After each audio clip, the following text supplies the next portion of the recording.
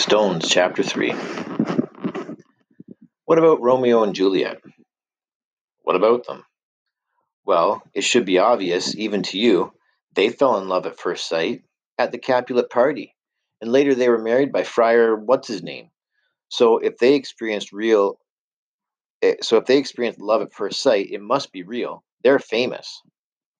Andre, a skinny, straw-haired guy, sat down, bathed in background noise, looking pleased with himself. Randy jumped to his feet again. Not so fast.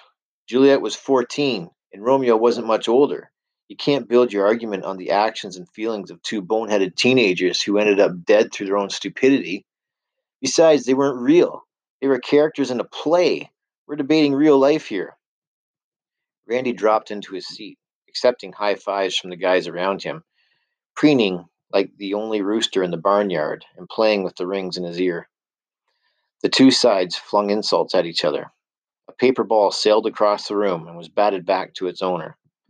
In the clamor, the classroom door opened and someone slipped in. I paid no attention. I was psyching myself up. Garnet, your turn, Paulson shouted. The rest of you, pipe down. I got ready to slay them with logic, knock down their arguments like bowling pins. No sticky romantic mumblings or passions of the heart. Clear thinking. In my room the night before, it had sounded good. Mr. Speaker, I began with a squeak. Someone laughed. I cleared my throat. Mr. Speaker, this is simply a matter of sound logic, a quality which my opponents have never heard of. Hissing and catcalls from the opposition. Cheers from my side. Paulson liked it when we sounded arrogant. All of us here today, even my opponents with their diminished mental capacity, would agree that true love is both physical and spiritual. Now, love at first sight is, by definition, love without knowledge of the loved one's character. The lover does not know the other person's interests, hobbies, likes and dislikes, and so on. Romeo, to use Andre's example, fell in love with Juliet from across the room. For all he knew, she could have been insane, a thief, or, for that matter, a lesbian. An uproar. Groans and giggles from both sides. Paulson shot me a harsh look, then tried to quiet the class down. Since he had never so much as spoken to her, I went on, his so-called love for her must have been based on physical appearance alone. Obviously, the same goes for her. I paused for dramatic effect. And, since true love is, as I have said, physical and spiritual, Romeo and Juliet could not have been experiencing true love. What they felt was lust. They wanted to get inside each other's clothes. Period. The spiritual element was missing. The hubbub swelled once more. Love at first sight, I strained to make myself heard above the roar, is a hoax. They think I'm debating, I thought, but I meant every word I said. The din continued. A couple of paper airplanes took off and crash-landed. Paulson shouted something. At the front of the classroom, by the desk next to the door, someone stood up. None of us knew much about the new kid, although there had been the usual swirl of rumors, some of them pretty nasty, some far-fetched. She had changed schools because of conflicts with other students. She'd been expelled for poor attendance. Jill, who considered a tasty morsel of gossip sweeter than a candy bar, had told us Rafaela's mother owned the health food store, and that the word was Rafaela never dated. She's weird, Jill had concluded. I mean, what kind of a name is that? And they tell me she belongs to some cult or other. Rafaela had transferred to our school from Park Street Collegiate about a week before, just in time to be assigned a role in the debate, then had disappeared. When she got to her feet, something remarkable happened. She stood quietly, completely at ease, and waited. Normally, a new kid gives off vibes like a high-tension wire, fear, embarrassment, a pathetic desire to be accepted. Not this one. Wearing a long navy blue dress over a black t-shirt, a silver-colored ankh hanging from a leather thong around her neck, she appeared calm, except for her bitten-down fingernails, and completely indifferent to us. She was slender, a bit taller than me, with glossy black hair that fell almost to her waist.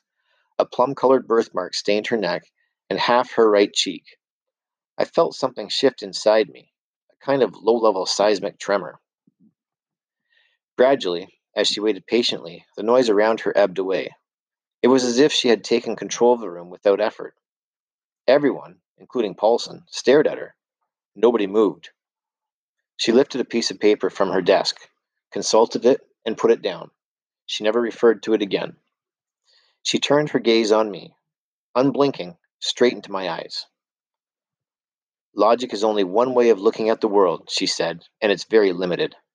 It's like looking at life through binoculars held the wrong way around. A murmur ended almost as soon as it began. Your argument sounds reasonable, she said. She said the word as if it were a minor obscenity, but only if we accept the idea that there's only one kind of knowledge, the kind based on direct experience.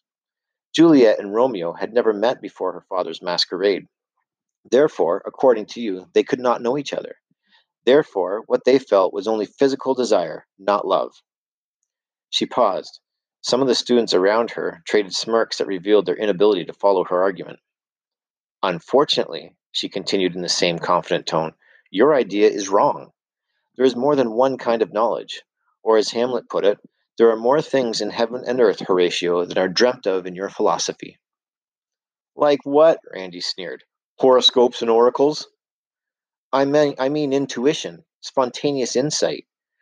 Romeo and Juliet knew each other in a split second of revelation. When they had a chance to talk, yeah, all that pilgrim stuff, Andre cut in.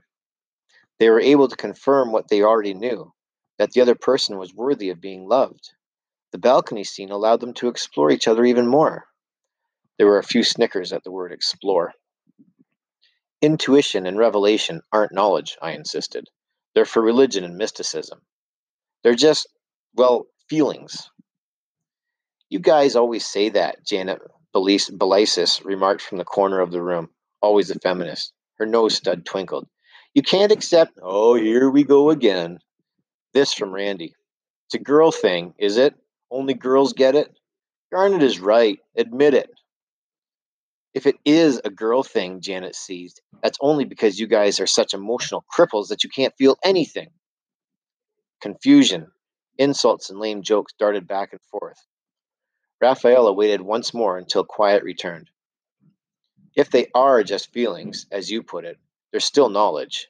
There is such a thing as emotional knowledge. Face it, she said, once again training those large, dark, soft eyes at me.